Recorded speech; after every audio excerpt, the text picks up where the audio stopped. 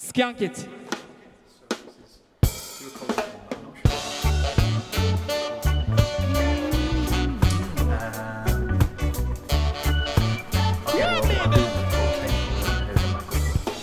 So, Becky, this is part of the Scott-free trilogy, right? You're asking yourself what that is. Scott's going to be away for 3 episodes, and obviously films quite often come in trilogies. So we've got the first part, second part, and the third, much like a trilogy is. So you're the second. Michael Kelly was the first last week, and you're the second. So really, what I want to ask is, how do you feel about the second installment of a trilogy? Always the best one. Yeah? Is that because you are the second installment? No, it's got nothing to do with me. Just Home Alone 2, Toy Story 2, Back to the Terminator 2.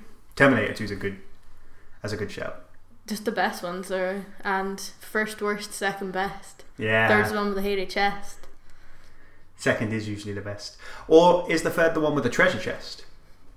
Oh, I don't know. I've always said hairy chest. Sometimes people say treasure chest. Maybe is it better maybe to be it's a the treasure best? chest full of hairy chests. Oh, maybe. But if it was filled with treasure, would it be better to be second? Would it be better to be the best or the one with the treasure chest? Obviously the best, because treasure to some people is very different to treasure to a lot of people. Like, you probably treasure some of your mugs, but I'd rather be the best than have some of your mugs. Yeah, but what if the treasure's just gold and jewels? I don't know, it's not a risk I'd be willing to take. I'd still be the best. Plus, there's so much stuff you could do if you were the best. You'd be like the best tennis player in the world, and then you'd be a millionaire. That's fair enough, but then you've got second installments of trilogies that aren't as good, like Matrix Reloaded. It's not as good as the first one. But if they just hadn't made the first film, then the second film would be better. So just look at it that way. So if they hadn't just made the first film. if they hadn't made the first film, the second, which would then proactively become the first, would then be the best one. Yeah. So you're saying you're better than Michael Kelly? Well, I've always said that. But Yeah. I hope you're listening, Michael Kelly. Sorry, Michael. That's pretty much my catchphrase. I am better than Michael Kelly. You do often. You have a T-shirt to that effect, if I recall. I didn't wear it today because I thought that would be a little bit on the nose, pretentious on a podcast. Yeah. Aye. And but no one can see it. That is a thought. That's some heavy thinking right there. But I could make some more if you want to buy one, or I just make one for you. I start a brand of better than Michael Kelly T-shirts. Anti-Michael Kelly clothing line. Yeah. Could get some badges. Aye. Michael Kelly's also the name of an actor who is on House of Cards. Also sounds like a dancer. Michael Kelly. Yeah. Just be a good dancer name. The character Michael Kelly plays on House of Cards is not really a dancer. He's like a really stern. He's the chief of staff at the president, and he's really stern, and he's really. You get stern dancers though, like But this is a guy you couldn't imagine dancing remotely. Right, okay, they're my favourite kind of dancers. Yeah, because you're like, look at that guy, he's definitely not a dancer, and then he just starts, then he turns out to be a dancer the whole time. And then he's an incredible dancer, and you're just, I wasn't expecting that from you, and that just makes you a better dancer. That's a good point. The best dancers are the ones you don't suspect. That is a genuinely good point. Thank you. Glad I got you on. So we have an introduction. Okay. Like we have it like a set of introduction. I feel like the problem with getting these guests on that aren't Scott Morrison is I have to explain the podcast to them. Okay. Okay. Do you listen to the podcast? Are you an avid? I have listened to the podcast. Alright. What's your favourite episode? The one that's not about films. The one that's about Scott getting angry at his tenants in his old flat. His tenants. not his the tenants.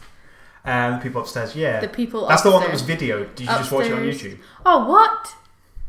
Yeah. No, I didn't know that. I listened to it on... Oh, wait, no. We didn't upload that section. We uploaded the section about film Q&As.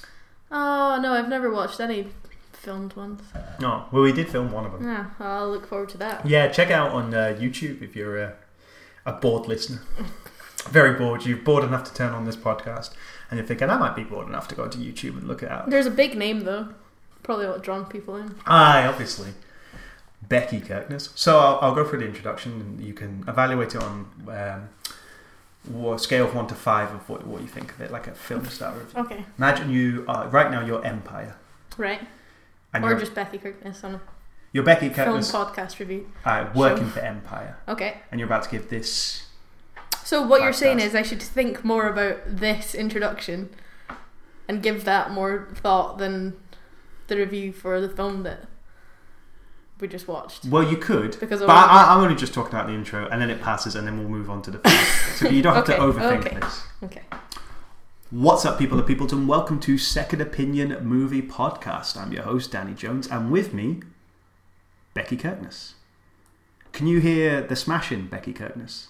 The smashing. Yeah. It's really the smash. Don't smashy. cut yourself on the glass ceiling that was just broken, because you, Becky Kirkness, are our first female guest. Oh my god, I've always wanted to break through a big ceiling with glass. Yeah. No, I haven't really. That would hurt. You're in The a... metaphorical glass ceiling. Fucked. Oh. It looks a lot cooler in movies, doesn't it? Breaking through glass. I don't know, that looked pretty cool. Well, when you broke through it there. Yeah, it's made such a mess, but a positive mess. Yeah, you're our first female listener. Sorry, listener. Probably our first. You're our first female guest. Me and Scott don't actually know any females, so what I did while he was away, I went out into the street. I asked every single female I could see, would you want to come to my flat and get on a podcast? And you're the first one that said yes, so welcome to the show. How many did you ask? And did you explain to them what the glass ceiling would be broken if they were on it? Cause I did. that None of them were changed a sold lot on the glass minds. ceiling. Like, I don't know, I'm trying to think of other female heroes who have broken glass ceilings. I was going to say Margaret Thatcher, but There's an obvious one. I never want to compare myself. There's a really obvious one this week. Ah, of course, the Doc. Yeah. Good old Doc. This week, this is being recorded just on the announcement there's been a female Doctor Who. Basically, Jodie Whittaker. That's a 50-year-old glass ceiling broken. God, the ceiling I broke through is only like a few months old. What, Second Opinion? Yeah. I'll have you know that's a year old. Oh shit, that's still That's a wow, year. That's still quite a big. Although the idea of Second Opinion's been around in some form for the last 2-3 years. You were there on the night it was came up with. Oh no way! It was come up. How with a weird that I was there the night that you thought of the podcast, Aye, and then and you you- didn't know who I was, and I just happened to be the person on the street that said yeah. That was weird. That's such coincidental. a strange coincidence. Wow. That ended up like that. No, me and Scott were at the pub, and you were there too. And Oh, we were talking what about. pub? It was. I can't remember. It's the one just outside Central. It's got like Evil Dead painted on the side. Solid Rock. Is that Solid Rock or is that one further up? It's Or called maybe it Evil is Dead. Solid Rock. Oh, I can't remember. It's no, the one I'm thinking of is Rufus Tees, I think. Oh yeah. Yes, Solid Rock. Well, With have you got a Godzilla. t-shirt and a cap? Yeah, we won the pub quiz. Good times. Scott got an eye patch. Oh yeah. This is the Has origin Scott story. still got the eye patch? Probably. Has Scott's eye patch ever been mentioned before on Second Opinion? No, this is the origin story of Second Opinion. Oh wow. And Scott's not here to Oh my help god, so explain sorry it. for taking that away from you, Scott. We were watching Godzilla on TV, and Scott was like, fucking hate it. And he might not have been that aggressive. And I was like, I don't mind the recent Godzilla. And we talked about it, and then at that point, it was like, hey, should do a podcast where one of us attacks and one of us defends. And that was probably about almost 4 years ago now. In that pub. It was Guy Fawkes night. We went to see the fireworks. We just went to see the fireworks. Oh, that was a good display. That's the origin story of Second Opinion. Then we went for a video phase. Was that not the night Scott got really drunk and slapped you across the face after singing songs from Les Mis and skipping down? That was Oktoberfest. And also many other times in which he yes. slapped me in the face. Scott's got really big hands. Many He other won't times. appreciate this because he's not here to defend himself. But Scott has big hands, and when they slap across the face, they hit the whole face. Good old slap hand Scott. I know what you're thinking, What we because it's call a very feminist, so focused podcast here, because the glass ceiling's been broken. I shouldn't just take domestic drunken abuse from Scott Morrison. You're so much better than that. I want to rise above it, but I love him. I mean, you know what he gets like on Stella. I know he's like he doesn't mean it. Like he's kind-hearted at heart. At heart, yeah. It's just when he has some of those Stellas. Exactly. It's not even the real him. Cool. Fair. I love that for the first ever female. There's only ever been 4 people on it, so I feel. Oh, has there been more than 4 people? There's been me, Scott, William, Michael Kelly, Michael Dart, and Jamie. Oh my Boyle. god, that's so many people! Oh, what an honour! But I really like that. I got to use the Naked Lady pen for my first ever Second Opinion podcast. So my note pen has got naked women on it, and when you turn it upside down, you see everything. you were so enthusiastic. Bring it though, Becky. So I didn't want to take it away from you. It's a really cool pen. I might steal it. I can only hope I'll be on a pen one day. that was podcasting gold right there. Okay. I hate Michael Kelly. It's I'm better than Michael Kelly. Line could have pens. Yeah, I could have Just pens. have me Mouse on it. mats. Yeah. Not many people use mouses. No, I feel like they're dying. But if you want the mouse mat, Or maybe, I don't know, biscuit tins. Limited edition biscuit tin. good biscuit tin. Everyone likes a good Tobacco biscuit. tin. Another dying one, literally. Well, it's, rest in peace smoking. People want to say So things. the guest of the podcast traditionally picks the film. Do you want to introduce people? Well, from the title of the podcast, will know what film it is. But do you want to introduce it? Home Alone 5. Home Alone 5, Holiday Heist. Home Alone 5 Holiday Heist. So the rumor on the street is you've got strong opinions on the first Home Alone film. Yeah, you could say that. What's your strong opinions? That if Home Alone's not your favourite film, are you even a human? Or the second one, because actually, not going to go into it too much, but Home Alone 2 is probably better than Home Alone 1. You think Home Alone 2 is better than Home Alone 1? I might. I don't know. I changed my mind on. Do you not think because it's like you get like when you're talking about trilogies and stuff, because this is fitting rather you being the second installment, because sometimes the problem with the second installment in certain trilogies is it basically does the first one again. Mm-hmm. Like sometimes sequels, because when you're making a sequel to a film, you either go in a completely different direction and alienate why people liked the first one, or do it again and do it better. Piss off. No, you could do it again, but better. But like if you're doing the same story again, you kind of piss off people who are like, well, that's just the first film again. What's the point? Case in point, the Hangover films. Have you seen 1 and 2? Yeah. Like the first Hangover, you're like, this is a cool romp. Oh, and, yeah. So yeah, and the second Hangover, you're like, that's just the same film. One, yeah. So, but like you'd think that would be the problem with Home Alone 2, but Home Alone 2 does change it up a bit. Yeah, it's by totally different. not being set in a home. Yeah, in one he's in his own house, and in the second one he's in New York. They couldn't be further apart. Well, I mean, if you Unless don't his know the house film, was in, like, unless China or he something. lived in New York, but he doesn't. He lives in Chicago, so he's lost in a big city on his own. That's way different to being lost in your house. But they do go through the. There is like similar stuff in the fact that they go through the mentor thing. He has to learn to understand that this stranger is. This is speaking from a person who hasn't seen either of them for a wee while now, so I'm going off of vague memory. Uh-huh. There's the mentor character who's like a stranger. Who actually saves them? Saves them in the end. That's the same. Yeah. There's the traps at the end. It's even the same robbers. Yeah. From the first one to the second one. Which caused him so much grief. What's the coincidence that they would be at New York now? I know, it's... Yeah, New York's just where it's all happening, especially around the holidays. Aye. It's a popular Christmas destination. Who else is in New York in Home Alone 2 that might taint your memory of it? So many people. Is that the one with Donald Trump? That's the one with Donald Trump. Because it's in New York. And Trump's in New York. Where is he again? At the hotel? Yeah. Is it his hotel? No, it's the Hilton, is it not? I can't remember. That was just the one that jumped into my head. It's a fancy one anyway. Yeah, it's a fancy hotel, but he's in it, which is kind of strange, isn't it? Yeah, he's also in Little Rascals. He's in a fair few. It's bizarre. He's in recently I rewatched The Fresh Prince of Bel-Air. What happens when you're rich, like Ed Sheeran in Game of Thrones? Ooh. Is that because he's rich? Gets all the cameos. Yeah, it must be. Or maybe he's just really good friends with Game of Thrones.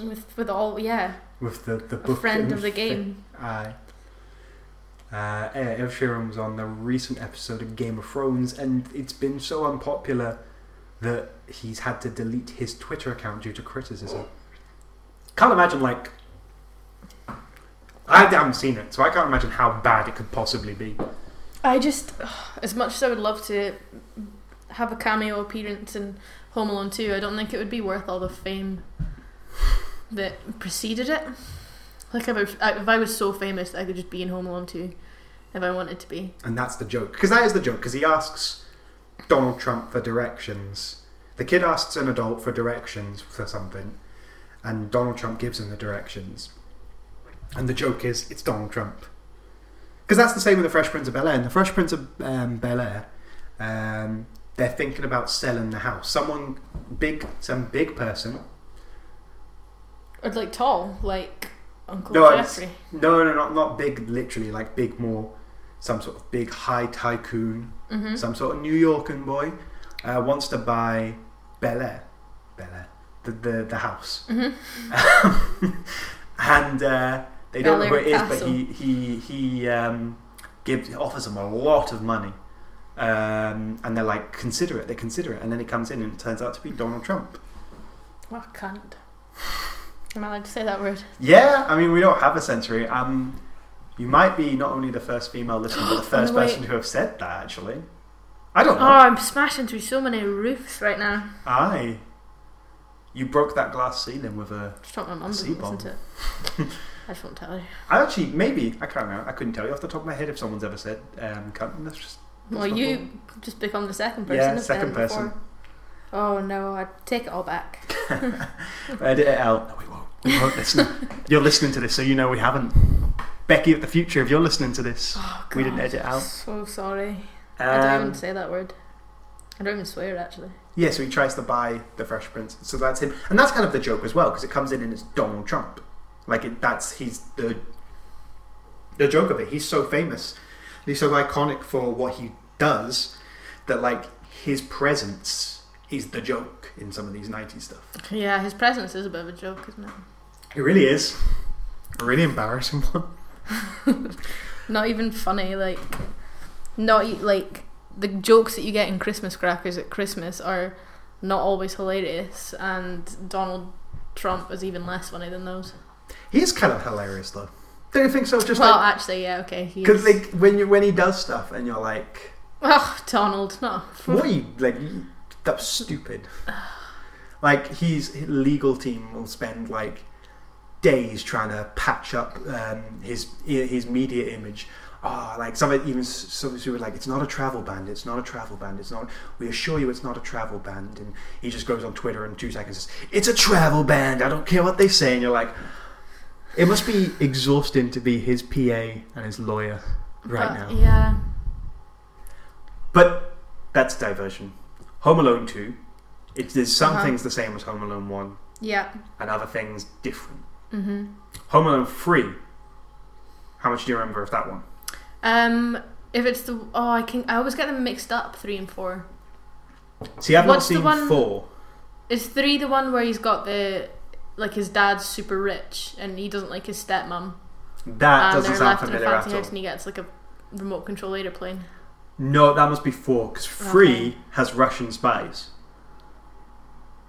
I feel like I'd have to Google Home Alone 3. 3, this is really stretched memory, by the way, really stretched memory. 3 is where they are after this microchip of some sort. Oh, now that does ring a bell. And the kid hides it in the RC, I think, and he's been left home alone. What's an RC? Like a remote control car. Oh yeah. He's being left alone because of he's sick and his mum has to go to work and she can't look after him. Maybe that does ring a bell. all the reasons they're left alone. In the first one, he's left alone because he's not taken on holiday. Yeah. Second one, he's left alone because he veers off at the airport. He goes off at the accidentally airport. Gets on the wrong Third flight. one is because he's ill. Uh-huh. And his mum can't look after him. Fourth one, I have no idea. Do you remember how they... Oh, why he was home alone on the fourth one? I think it's... No, I don't remember. And we'll get to the fifth one in a second, why they're left alone in the fifth one. It might have been a trick. I can't remember. I just remember he didn't like his dad's girlfriend. I didn't even know they made 5. I thought they made as far as 3. Yeah, no, I knew about 4. 5 was, news to me. Yeah, because that's what we watched today. Home Alone 5. If you've not heard of Home Alone 5 Holiday Heist, it's probably because it's a TV movie, isn't it? Yeah. It was specifically made for TV. So the Home Alone series has the same situation as the Divergent series, where the last movie was made for TV. It's not really a thing to bring up, but apparently I did. It's also got the most... It's veering on to the end, but the most beautiful roundup, I think, of any film series ever. It was just stunning. Do you think this is it for the Home Alone series? Yeah, I think it was so beautifully rounded up. How could they... I don't know what I'm speaking about. How could they... Well, we'll get to the end. I'll start off by summarising Home Alone 5. Home Alone 5 follows this family of 4. Mum, dad, little brother and older sister. They are moving to Maine. That's setting of every Stephen King novel ever. They move to their new house, this old, big old house, and they're trying to get settled in. But it turns out Malcolm McDowell, said that name right, haven't I? Yeah. He is looking for an old painting of an old bootlegger named Deadleg Jim. Was that his name? Deadleg Jim? It was Dead Leg something.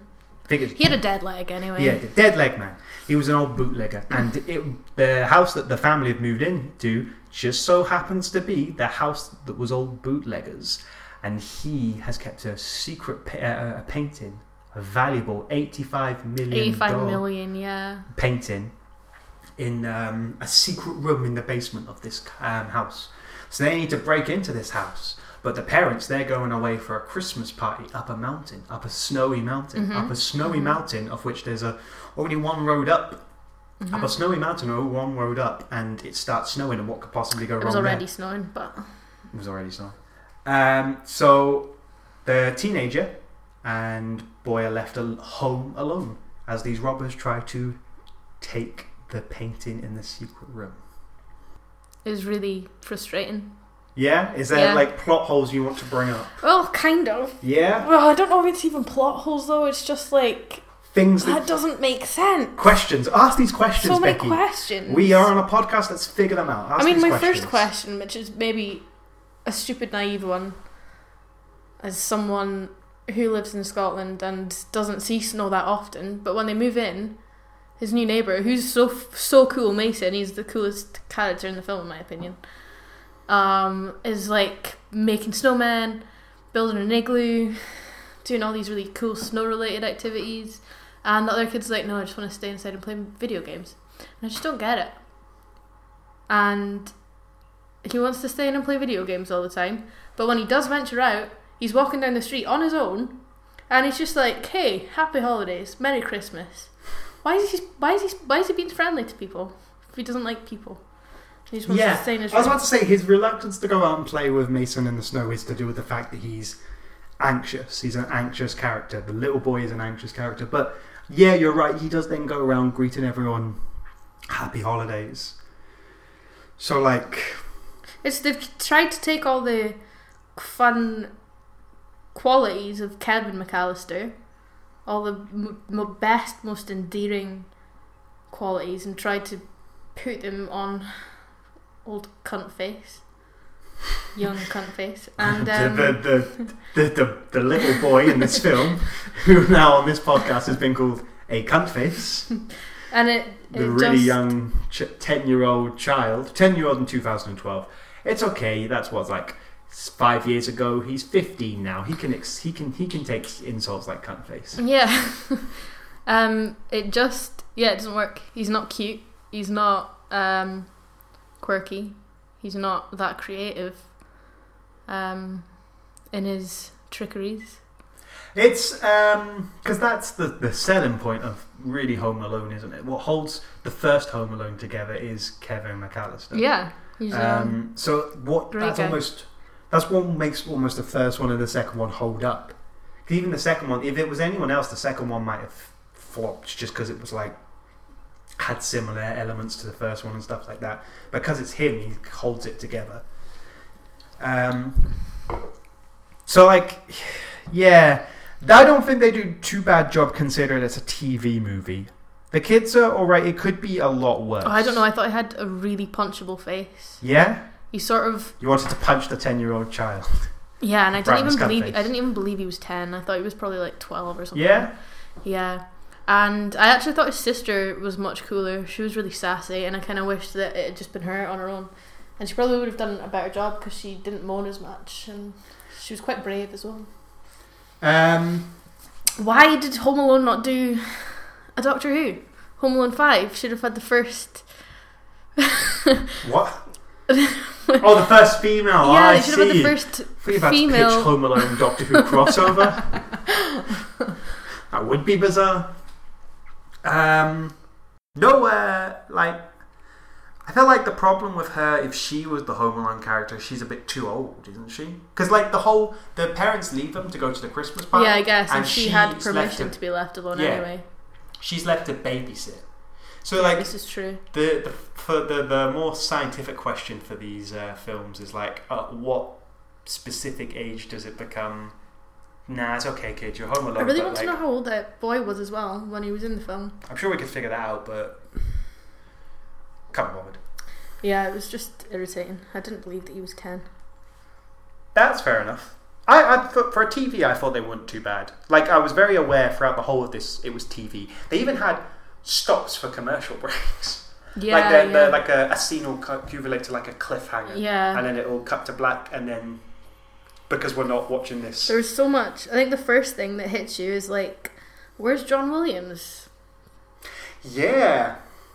But it's TV, so they were never going to afford John Williams. John Williams, yeah, I know, but that's the, like. Why are they still just the Home Alone franchise is 1 and 2, and it is Kevin McAllister and John Williams riding together on a sleigh. That's it. Down a massive staircase. Because that is tradition. And they had the whole going down the stairs in a big basket thing, and like so many recreated. There's a lot of references to the original. There's like the basement. Yeah. There's the fear of the basement parallel. There's the montage of being left home alone and doing exciting stuff. Yeah, that's the that's the montage is very from the original. There's the aftershave joke, which they invert in this one. Yeah, he shaves and then he puts the aftershave on, and he actually doesn't find it hurts. So they invert that. I guess the only thing I can say about that is it's better than just doing it again. Like, it would have been so easy for them just to go, just do the aftershave joke. Just do it. Just like put your hands on your face and go, But they didn't. They inverted it. I just wish they hadn't bothered. I wish they'd create. I wish but then, really, they maybe shouldn't just bothered with the whole film altogether. Yeah. There's some of the traps are a bit referendal. I like when the bad guy, the robbers, because if you've seen Home Alone, it's pretty much that story, especially the climax. The robbers want to get into the house. They want to steal a painting. So the burglars are trying to get in. The Home Alone kid has set all the traps. By this point, the secret room, the teenage daughter's got locked in it, which is what takes away any help, like sense of responsibility or anything. He is Home Alone, yeah. Even though she's like phone mum and dad or the police, and he's like, "Oh no, your phone's dead. We can't do that." And I'm like, "But charge your phone." Yeah. Or charge your phone. Just go and charge up the phone. Or charge your phone. Yeah. Why wouldn't you just charge the phone? Have they not got a house phone? 2012. I suppose it's plausible, but really annoying. But there's the video game guy as well. That's not. Yeah. The main character, the little boy, is he plays with a video game, some sort of space shooter game, and he plays it with this person called Captain Overkill, something like that. Yeah, isn't it like Peter Hilsch or something? Simon? Oh, is what, that the character's real name? life name? Yeah, his character name, not the video game name. I don't know, I missed that. But I feel like they kind of put it in as like a plot point quite early on, and they sort of allude to it every so often. Captain Overkill. I really did thought it would end up being Malcolm McDonald. Ended up being the bad guy. Crabman from My Name Is Earl. Yeah, who's one of the I felt like villains. more Malcolm McDonald, because then it would be like because then like in the original, the joke is that they underestimated the kid, and that he's actually smarter than the burglars in the first Home Alone don't realise how smart Kevin McAllister is. But in this one, it would be like an add-on, like almost a a way to invert that slightly by finding out he's the because Captain Overkill's like a really good. He can't defeat Captain Overkill on the video game. So if it turned out he was the bad guy the whole time, that would almost raise the stakes, because here's a person who is just as smart as the kid. So I thought that maybe that would be a good reveal. That'd be the turning point. It was like, oh, hang on a second, this guy's not just good at like burgling houses in real life, but he's also strategic, because that's what Kevin McAllister has that the burglars don't. He's strategic. Because when they get to the first trap is the icy floor in front of the door. But like, that was done in the first one, isn't it? Mm-hmm. They inverted by the guy spotted it straight away and going, don't step on that, that's an icy trap. So like they build up like Malcolm McDonald, who's already a cool And they also actor. don't realise anyone's in the house. They think it's a ghost. They think it's the ghost of the dead leg. Jim, the bootlegger that the house belonged to. Yeah. And another thing I don't understand, why in this one was there 3 villains? Like, I just didn't see the need for the woman. Yeah. Because there was Crabman from My Name Is Earl. And you say that was the first female guest on this podcast. I know. Cut off the woman. But not because she was a woman, just because as characters went, she had no sort of purpose. Yeah, at least like, the Crabman from My Name Is Earl was the safe cracker. Yeah. And good at opening gingerbread. doors. Yeah, Braun. And the old guy was like, he was the one that had found out that the painting was in here, and he was like the mastermind behind it all. And it was his family's painting. And then there was just the woman, and all she did was get stuck in a window and then try and block him in a car. Yeah, because like, got defeated by you'd think it would Mason. be anti-feminist to like want to cut out the woman because she's not needed, but like, she wasn't good feminist representation anyway, because she spent the whole film trying to reconnect with this unseen off-screen character who used to be like a partner villain. Yeah. And she just was crying over him all the time and trying to phone him all the time, which turned into a really unfunny joke where he finally phones back to reply to her messages. Yeah, she's been phoning for the whole film. She tries to rekindle the love, but and she's like, "Oh, I've got so much stuff to say to you." And she's having snowballs thrown at her by the little kid next door, Mason. Legend. And she's cursing at the little kid and going, like, "Shut up, go away!" Go and away. He thinks, no, you're gonna love this, Becky. He thinks on the phone that she's talking to him when she's actually telling the kid to go away. And that's what that took like 3 or 4 scenes. There was a lot of snowballs being thrown. No, I specifically mean 3 or 4 scenes of them building up her and Steve's relationship. It comes up a lot. Like, that she has this person, and it's all building up to that unfunny joke. Mm. Yes, and that woman was the villain in Beethoven's Second. She was like the woman, the mastermind that kidnapped them, and she was so scary. Like, so she was good in that. She was God, you would not have wanted to mess with her, not one bit. So we know that she's a good. She was just wasted in this. Yeah, she was really wasted. Oh yeah, I didn't understand the additional vil. Yeah, I get behind that. I have some questions for the plot. One of the main ones is safety, and it's to question a really specific scene, but I want to know what's behind the mind of this store clerk in the DIY store. When he goes to the DIY store, the joke is he goes to the DIY store, he needs stuff to help break his sister out the safe, the secret room she's stuck in. So he brings all of these things together onto the trolley, and it turns out to be over $2,000, and he can't afford that, and he's like, what can I get for $1.50? And comes away with string.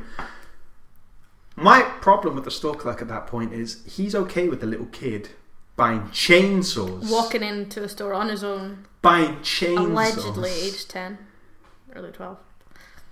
He's okay. The only problem that the guy has is that he hasn't got enough money. Yeah. It's like, that's okay, kid. You can have the chainsaw. Oh, wait, you can't afford it? Well, all you can have is some string. I don't know. Maybe that's just the mindset of people in Maine. Maybe. Like, I'm running a business here. Or maybe it's just like, a chainsaw? That's what a kid should get for their second birthday. Come on, man. Yeah, maybe that's how they do it. You haven't got a chain. And it's like a French with wine. They've probably got loads of Christmas trees. Get them trained young. Aye. Cutting down Christmas trees. We all know how useful it would have been if Kevin was better at cutting down Christmas trees in the first Home Alone film. So then it wouldn't have been squint. He also is probably going to try and defend himself with those tools, which is quite horrific. Yeah, oh jeez. If he tried to do that. Brutal. You have some of the traps. Some of the traps were very precise. One scene. Also really shit. They were quite shit. They weren't as imaginative as the first one. Some of them were recreations. Yeah. But most of them involved something falling on them. Like one of them was just like he put like lubricant on the window that slides up and down, so that when the woman tried to open the window to get inside, it just fell shut again. And that was like her biggest scene in the film. Like she gets stuck in that window. When she tries to prop it open, she goes to grab the nutcracker to try and prop the window open. She grabs that, and that activates a trap. Yeah. And you're like, how could you have seen? I don't this is ridiculous because the first Home Alone has like that sort of. But some of them are brilliant. Like when he throws the paint cans down the stairs. Genius. And then she goes to grab a chair to prop for some reason, and she tries to pull herself through the window with this chair that's sitting in the middle of the room. A master strategist who knows is in the mind of the villain, who can figure out exactly what she's going to grab. She's going to use the nutcracker, and then she's going to grab this chair. And it all really, really quickly, all this has happened in the time that his sister got locked in the basement and his parents weren't coming home. And his parents said, it's really late, they're probably in bed.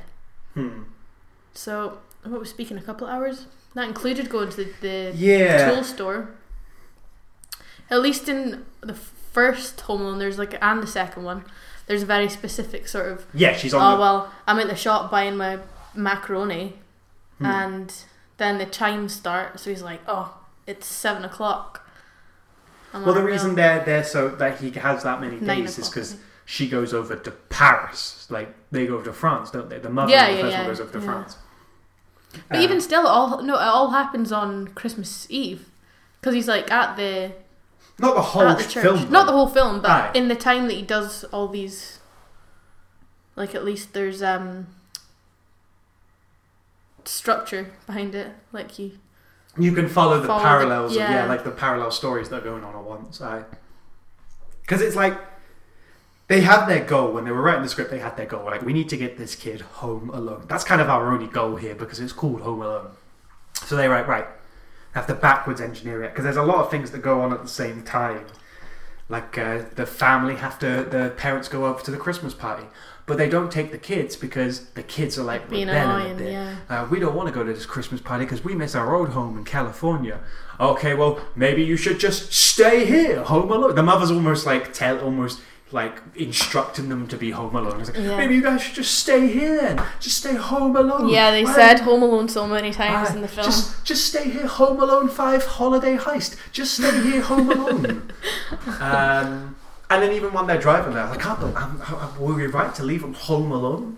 And obviously they're like, oh my god, we're home alone. Because the problem these films have to dance around is making it leaving the kid home alone without making the parents seem neglectful. And it's up and down. The third one, leaving the kid at home sick, seems a bit... But... Oh, I was going to say that happens to Ferris Bueller, but he's a bit older, isn't he? Nah, he's a teenager. The first one is really, it's not great. It does kind of seem neglectful, but you kind of balance it out by the fact that the mother is clearly very distressed that this has happened. It was an accident. But yeah, in Home Alone 5 Holiday Heist, it is really neglectful, like, because kid's 10. Well, sister must be what, like 14? It's not as neglectful because of the teenage sister, I don't think. But they've got this brand new house, which he's clearly terrified of because he thinks it's haunted. They don't know the neighbourhood, they don't know any of the neighbours. Do you know what? In the third one, there is a neighbour. She's like, I'll leave you home alone sick. I'll leave you home alone 3 sick. But if anything happens... Home Alone 3 sick, is that the tagline of Home Alone 3? Home Alone 3 sick. They're getting lazy with just throw the reason in the title. That way people will know. That was the tagline of Home Alone 2, Lost in New York. Yes.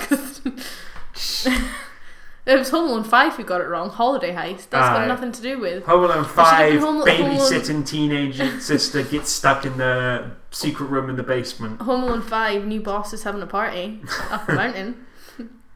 I like the fact that the mother is the vice president of something. Yeah. You're the vice president of this company. And that her husband gets mistaken for the butler. Yeah, because of the tie he's wearing. Because he's wearing a tie. Something like...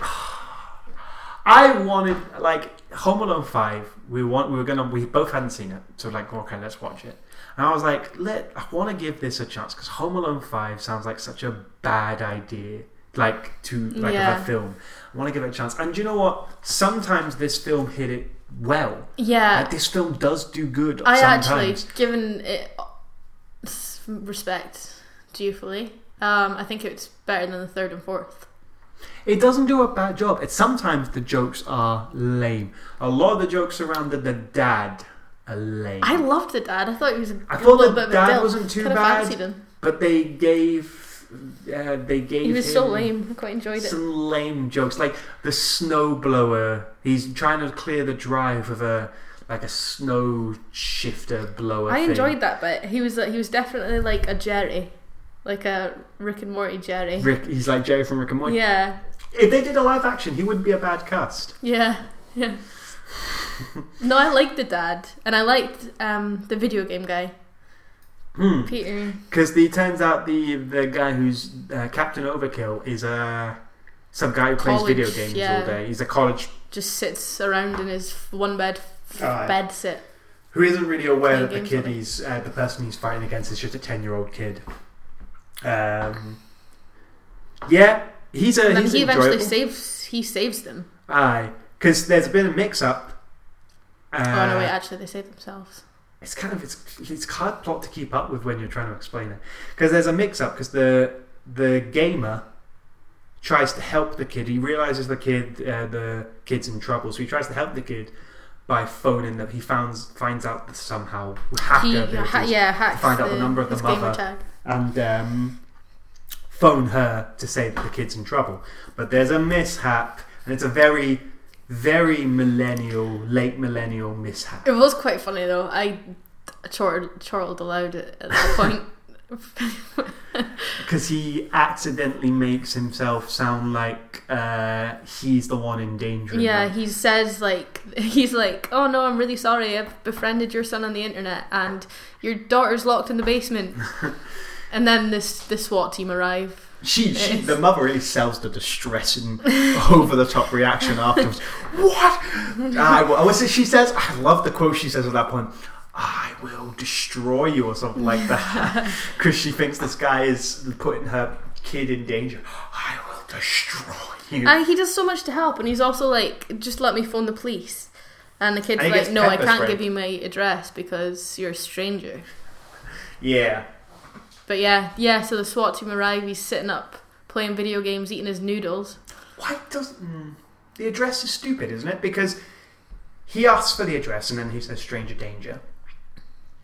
But then he finds the number for a credit card information. Yeah, why did he not just find The the address address and from give the that to the credit police? card I wondered that information. as well. So that's a plot point in Home Alone 5 Yeah. Holiday Heist. Yeah, that is.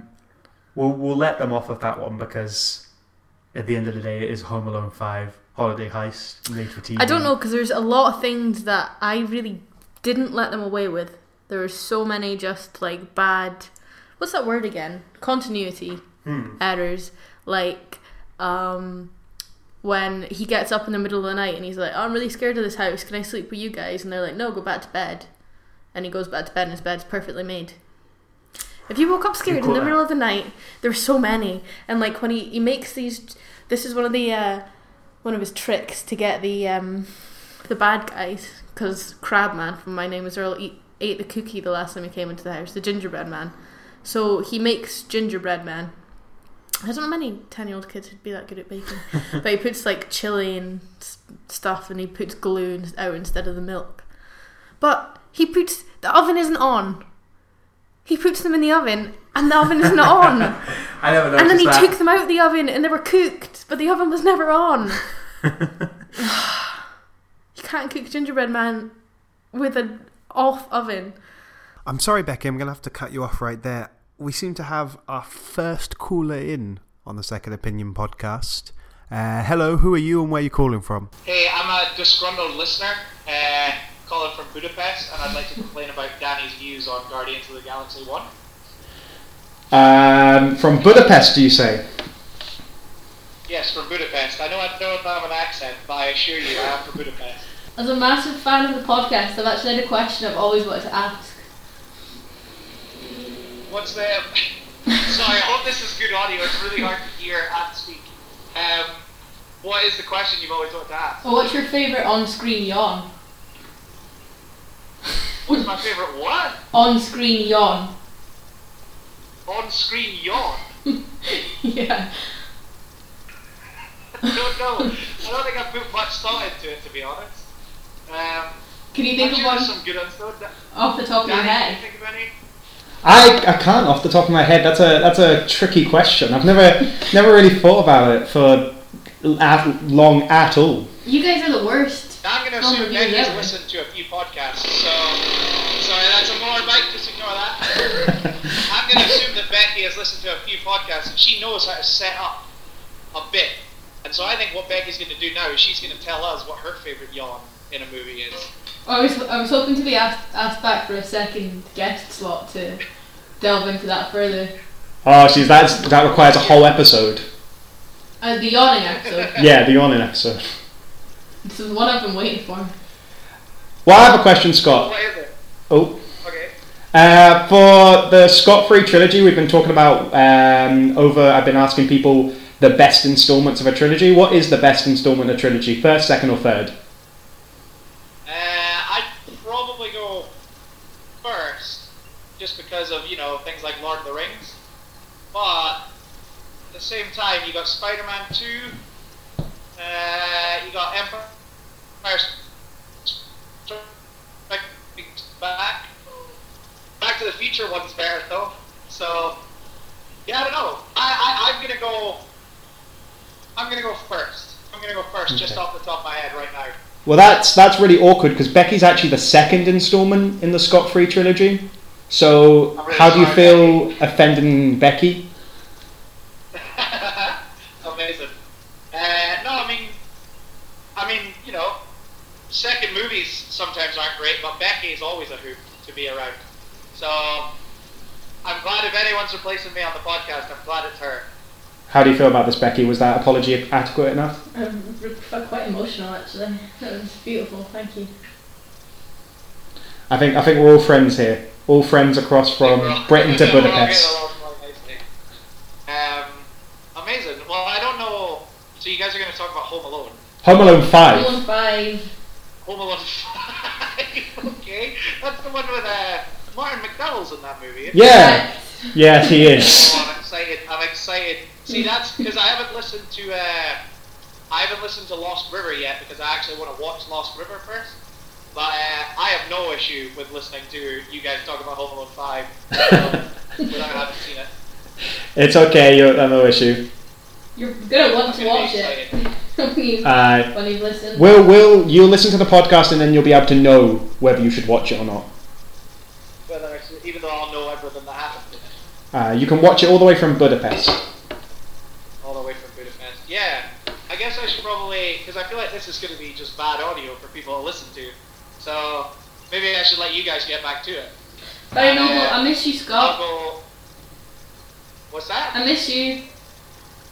I miss you guys too. I can't wish wait you were till we here can go out on and my play. Quest. But after this, I'm going to Bratislava, which is exciting. So I have one more day here, and then off to see what. I don't know. What do you call people who live in Bratislava? Ratislavians. Rat? Don't call them rats. Little rat? Ratislavians. Probably won't do that when I'm there. No. Right now. Cool. Well, I'm kind of wandering further and further away from the bar we were in, and I am becoming more aware of how little I actually know about Budapest, how safe it is to be in these areas. So, I'm gonna go back to the fun times. Stay safe, Scott Morrison. Thank you for calling in, listener, Scott Morrison. Please get in touch again with the podcast and enjoy Budapest and the rest of Europe. Get thinking about those I can't wait to yawns. return. I really can. I miss you guys very, very much. It's actually, I always realise how much when I'm away, how much I actually love Scotland. Everything's real nice there. Everything's real easy. Everything's confusing here. No one knows what I'm saying.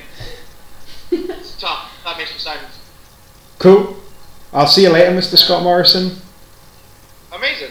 Back Bye, to everyone. Line from the film. Oh, Like, have you got a favourite? I've got quite a few actually. Like there was a few that made me laugh. I noted a few of them down.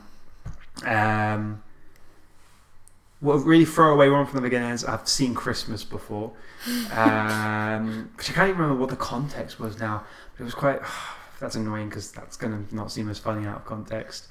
When they believe the house is haunted, the kid asks, "Is that a ghost?"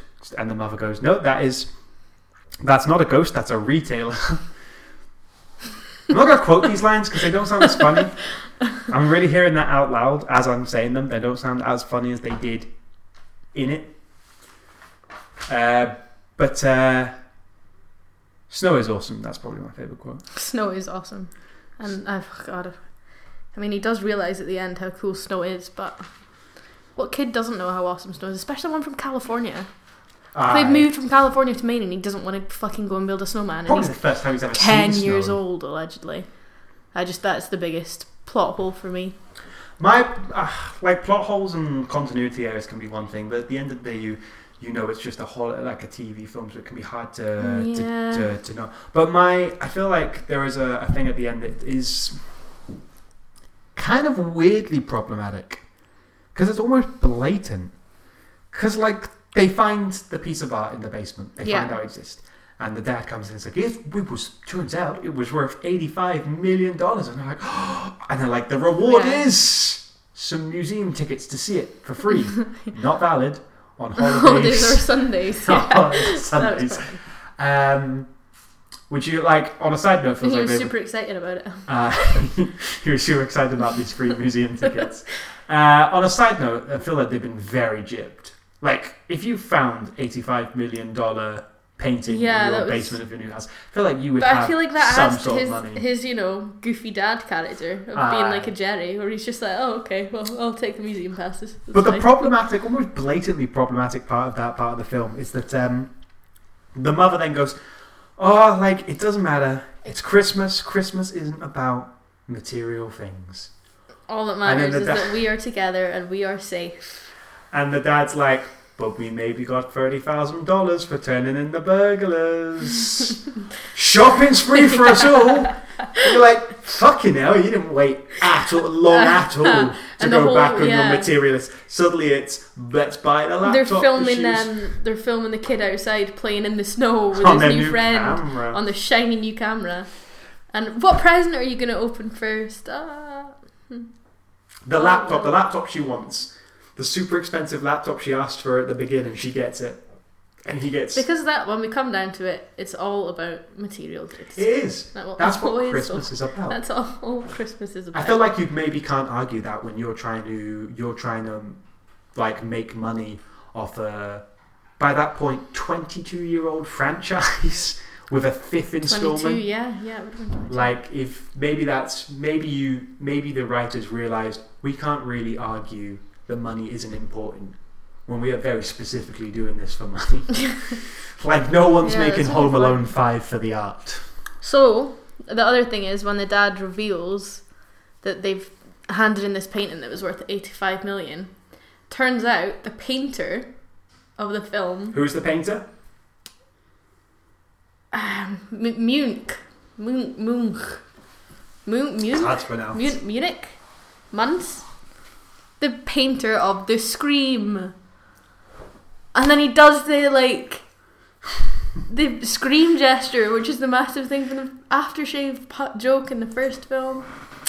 Like, Does the Scream. You almost can't think of Home Alone without thinking Kevin McAllister with his hands on his cheek going, "Ah!" And then Home Alone 5, Holiday Heist, they have an original Munch painting in their basement. The painter of The Scream. I just thought that was beautiful.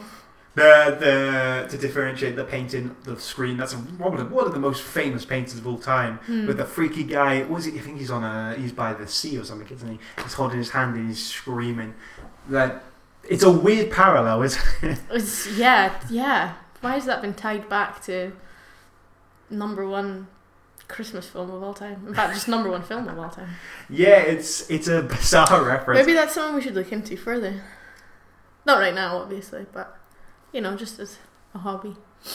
I'd love to know what the connection is. Maybe the guy who painted Scream just really liked Home Alone. That's probably exactly what that's it probably is. it. I don't have his number. This is obviously cashing in on Home Alone with all these Home Alone references and the fact it's called Home Alone. But I did get other vibes. I got a bit of a Goonies vibe from this at certain times. Especially... Right, yeah, painting in the basement. Painting in the... Yeah. Well, for them it's the attic, I believe. The creepy... Yeah, they find... Yeah, and the Goonies can you get much more, like, Dead Leg Jim sounded like One Eye Willie? Yeah. And when they're trying to find secret basements and, just felt like not a lot. Obviously, they don't go on the adventure. But, there was just a bit of, especially trap doors. Truffle shuffle. There's no truffle shuffle. That was disappointing. Yeah, it was. That's really what I was hoping for from Home Alone 5 Holiday Heist. And the truffle did they ever say die? They probably brought it up. It was probably on their minds at some point. It was probably on their minds, yeah. Alright. Unlike the Goonies, who never say die. No, never say it. There was another thing that really annoyed me was this safe that was hidden in. You had to the first time he found it was by climbing this bookcase, which was a little bit like in Home Alone when he climbs up Buzz's bookshelf. Yeah, for the spider. It's for the money. Yeah, for the money.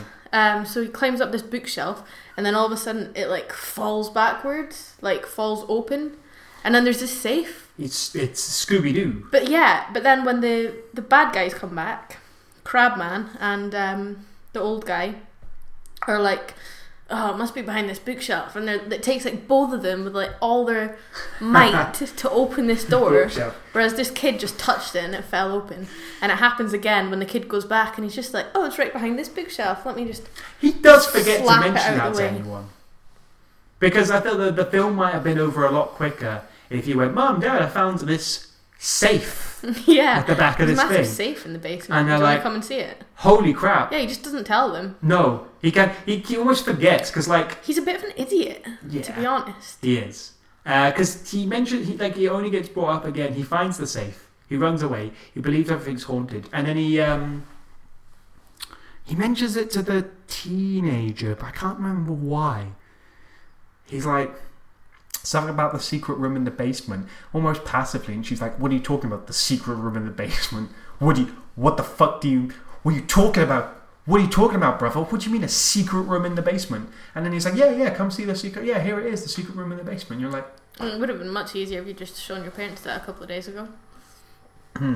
He's an idiot. My favourite quote from the whole film was when she goes into the sister, when she goes into the safe, and there's the sign above the like big giant wine rack that says, touch my hooch and regret it.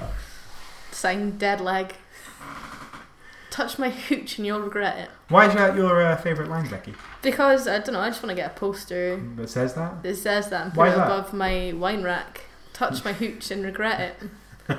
I don't know, it just really resonates with me. I don't know if you've ever had somebody touch your hooch uninvited.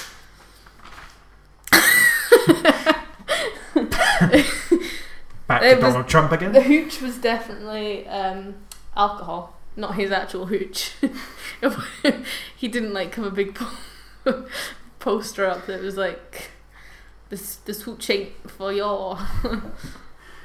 No, he definitely Had- didn't. That was definitely not his intention. That was definitely not the intention Yeah, of it was Home about Alone his 5 his Holiday bottles. Heights. That's how she actually got locked in the basement, because she Yeah. ignored this big sign which blatantly told her that if she touched his hooch that she would regret it. And she touches the hooch and it closes the safe door and locks it. But do you think she regretted it?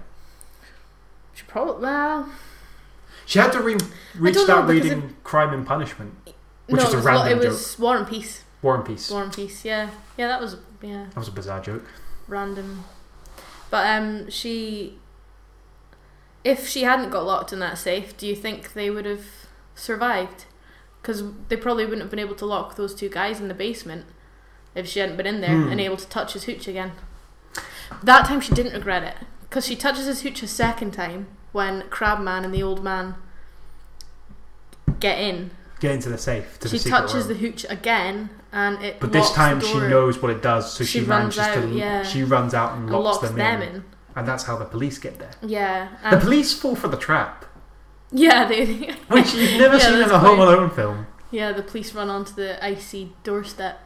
The one that the bad Fall. guys were savvy enough to avoid. The police just went for God, it. the police are a reason. And then the policeman goes, "Not again," or something, doesn't he?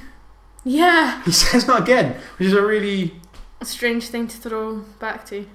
he's like Maybe there is going to be a sequel, Home Alone 6, which is actually a prequel, and we find out how Holiday Not Heisted Yet. Holiday Unheisted, and Pre-holiday heist.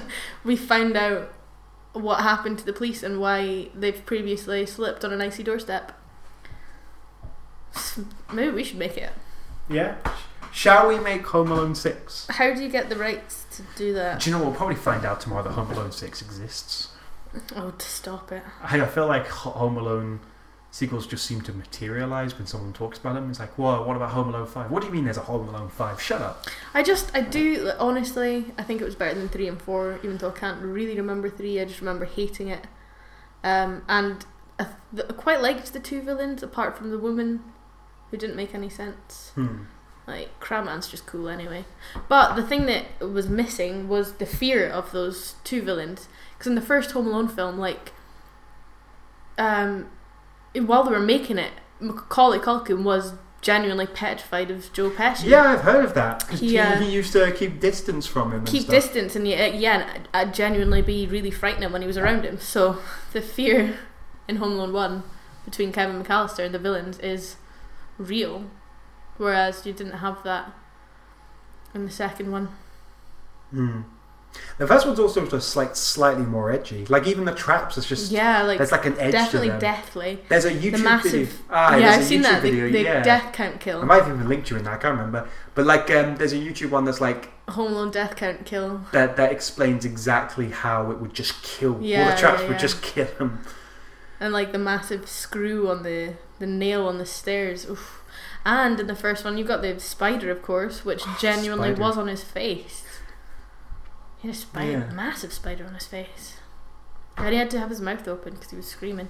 But he didn't actually scream in the recording because that would have scared the spider. So he just had to like lie with a massive spider on his face and his mouth wide open. And then they dubbed in the scream. Yeah, you Just wouldn't my want fun to. fact of the day. There's a lot of fun facts for Home Alone. Yeah, there's so many because it's just a friggin' masterpiece. It's good. It's a good film. Home Alone's a good film. Did influence a lot of 90s family film. Like a lot of 90s family film, when you go back, is very Home Alone. Especially the traps, the smart aleck kid. Kevin McAllister populated the smart aleck kid. It exploded in the 90s. There were so many imitators for it. I'm trying to think of other ones. Well, there's like Beethoven. Most of Macaulay Culkin's career after that was being Kevin McAllister. Yeah.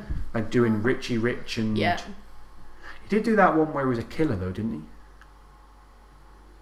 What was that one called? There was the one... It was Richie Rich, the one when he was quite a bit older. It might have been. Uncle Buck. Was Uncle that Buck. pre-Home Alone? Ooh. I think Uncle Buck was pre-Home Alone. Well, they're both John Hughes, so like... Oh, John Hughes, God rest his soul. All the best ones were John Hughes. And it was directed by Christopher Columbus, who then went on and did Harry Potter. 1, 2. Yeah, 1 and 2. So, and obviously John Williams, as you mentioned before, it's called. Oh, quite a master of music. Quite a superstar film. Yeah, I really didn't enjoy the soundtrack to Home Alone 5 Holiday Heist. Yeah, the soundtrack was a bit clumsy. Sometimes it seemed way too loud. It was really loud. We weren't sure if that was the copy, but then sometimes the music was okay.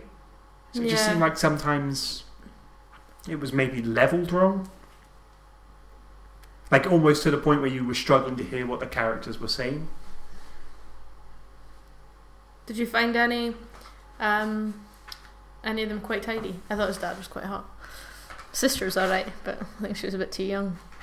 Yeah, that's a weird thing to say. Oh yeah, the first thing when I was watching it that made me just think I was going to despise it was when they got out of the car in Maine and they were standing out in the freezing snow and they had no jackets. Yeah, and they just moved from California. Yeah, and they were like standing outside shivering. And it was like you've packed all your stuff and you've known you're moving to somewhere that's super snowy. Why would you not just have your jacket in the car?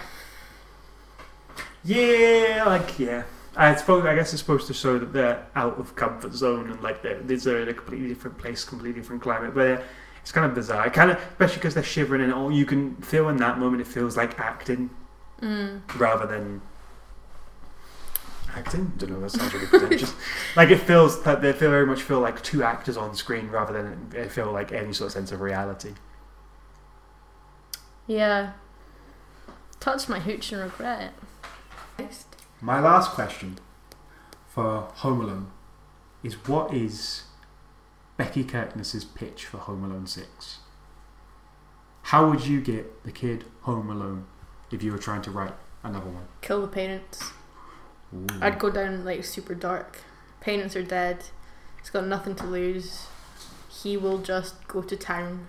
Like even worse than Kevin McAllister did. So it's like more of a revenge action film. Not even revenge, because it's just some sort of little stupid kid whose parents are dead and he's still just floating about the house. And then so the parents died in the house? Yeah, the parents are dead in the house. Yeah. That's really dark. How did they die? Oven explosion. But that didn't take out the house. No, just the parents.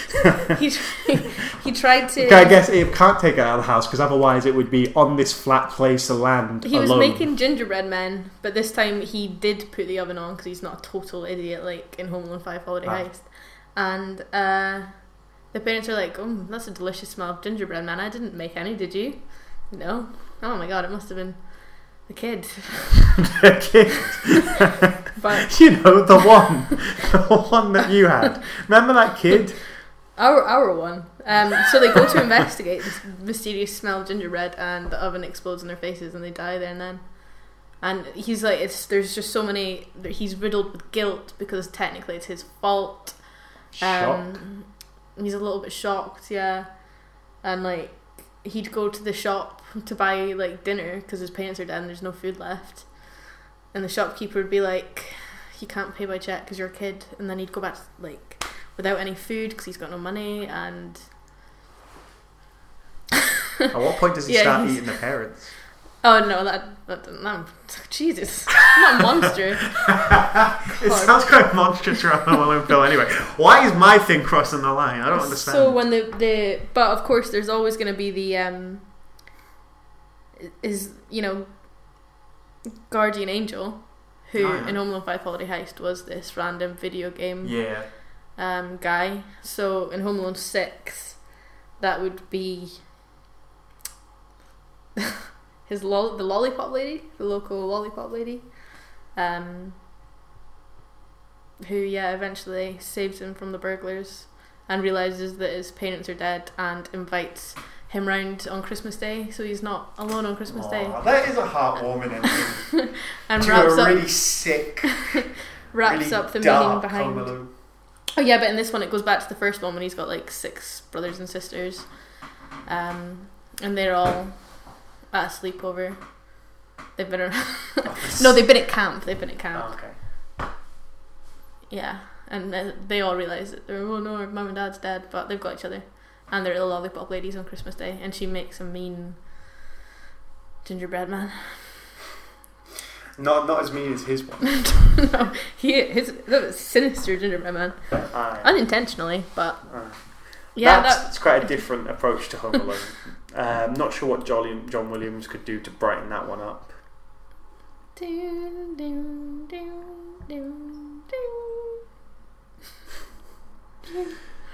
So that's this week's episode of Second Opinion.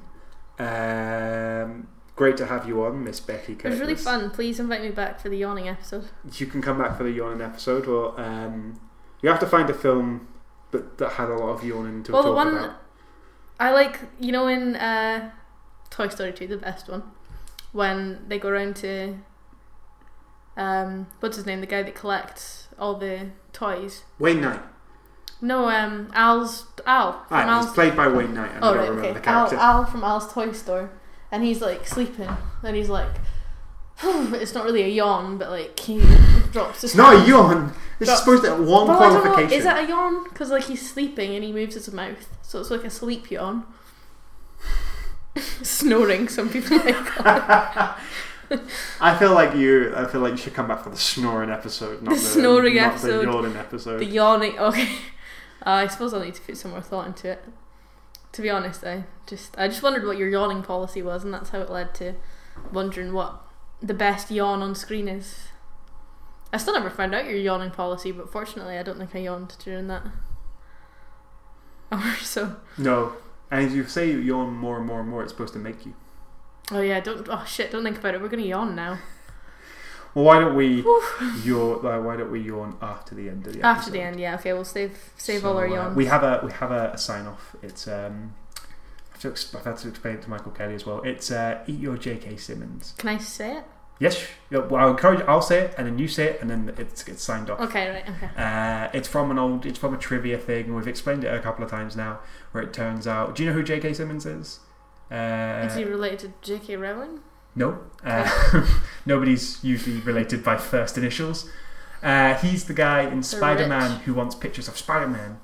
Okay. He actually voices the yellow M&M in all the adverts. Oh, I like the yellow. He's a cool guy. So we always sign off with Eat Your J.K. Simmons. So okay. Eat Your J.K. Simmons. Eat Your J.K. Simmons. That's good. I hope you come back. Thanks. Bye.